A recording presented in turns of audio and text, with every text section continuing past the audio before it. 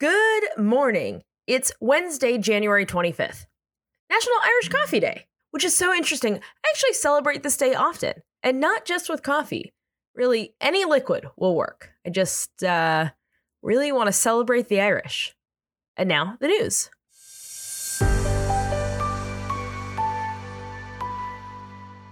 Let's start with an update on Monday's Half Moon Bay shooting, where 7 people were killed at 2 different sites. Questions still remain, but we do know that the suspect was taken into custody after he left the last shooting and drove to a local San Mateo County Sheriff's Office substation.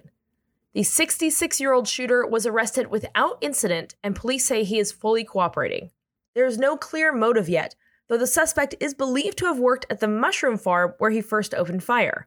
It is currently unknown why he went to the second location. Additionally, police have not found a criminal history or records of past incidents at either location. Governor Newsom traveled to Half Moon Bay on Tuesday. He was visiting with the victims of the Monterey Park shooting when he got news of the Half Moon Bay shooting. Also on Tuesday, President Biden told reporters that he spoke with Governor Newsom about possible state and federal responses. Hey, here's an idea. Ban guns. So here's something. I take these episodes and I cut together like a little video for TikTok each day about the episode. For this TikTok, I'm going to have to use a placeholder for the word gun because there are certain words that get flagged on TikTok. So in a video talking about these mass shootings, I will literally have to use the word pew pew in subtitles because the word gun can get the video banned. And it's so widely recognized across the platform that colloquially they use pew pew in place of gun. Because even in a state that, per Everytown's research group, has the harshest gun laws in the country, this is the 3rd day in a row I have had to talk about mass shootings. And I can't even use the word gun or shooting in a TikTok. But still, we all know that nothing will be done about these shootings, nothing real. Thoughts and prayers don't stop the next one. They don't change the fact that I was in a bowling alley when I saw the news about Monterey Park, and the first thing I did was look at the exit, just to remind myself where it was, which is pointless because I knew where it was the whole time. I always know where the exits are. I clock the hiding places and exits at every crowded spot I'm in. Because I can't use the word gun in a TikTok, but I still have to know where to hide in a public location. What are we doing here?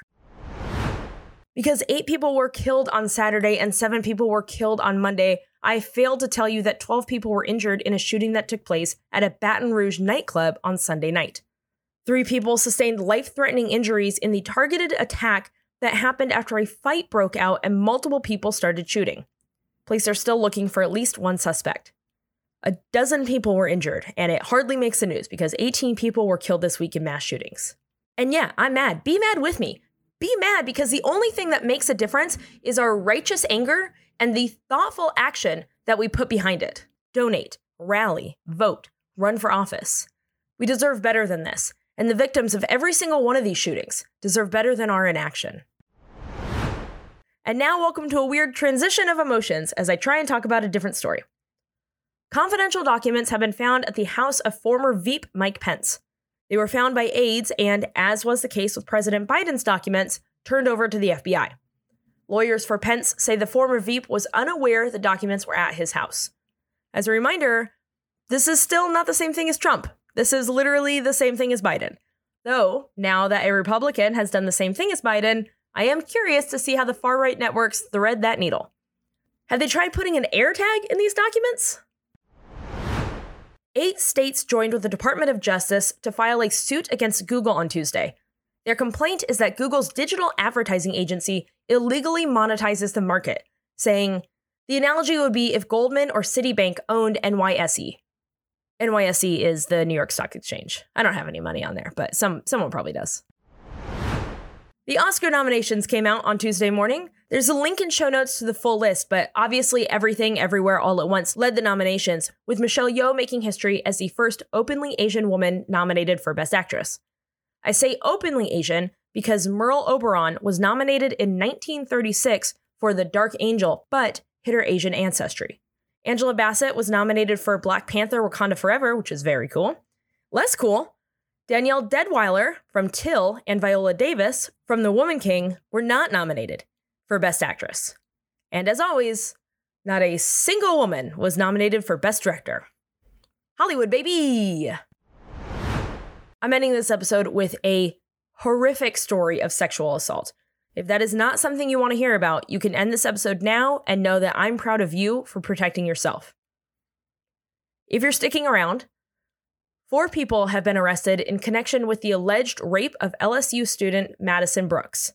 The rape took place in the back of one of the suspects' car, and following that, Madison was dropped off in an East Baton Rouge subdivision where she was fatally hit by a car. 2 of these suspects are 18, one is 17, and one is 28.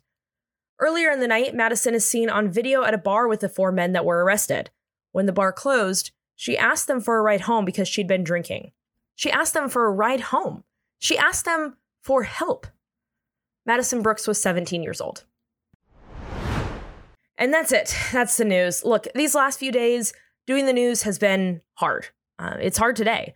So I just wanted to say thanks. Thanks for sticking with it. Hearing these stories is hard, but not knowing them, willfully ignoring this, is an irresponsible privilege that we cannot allow ourselves. I'm proud of you.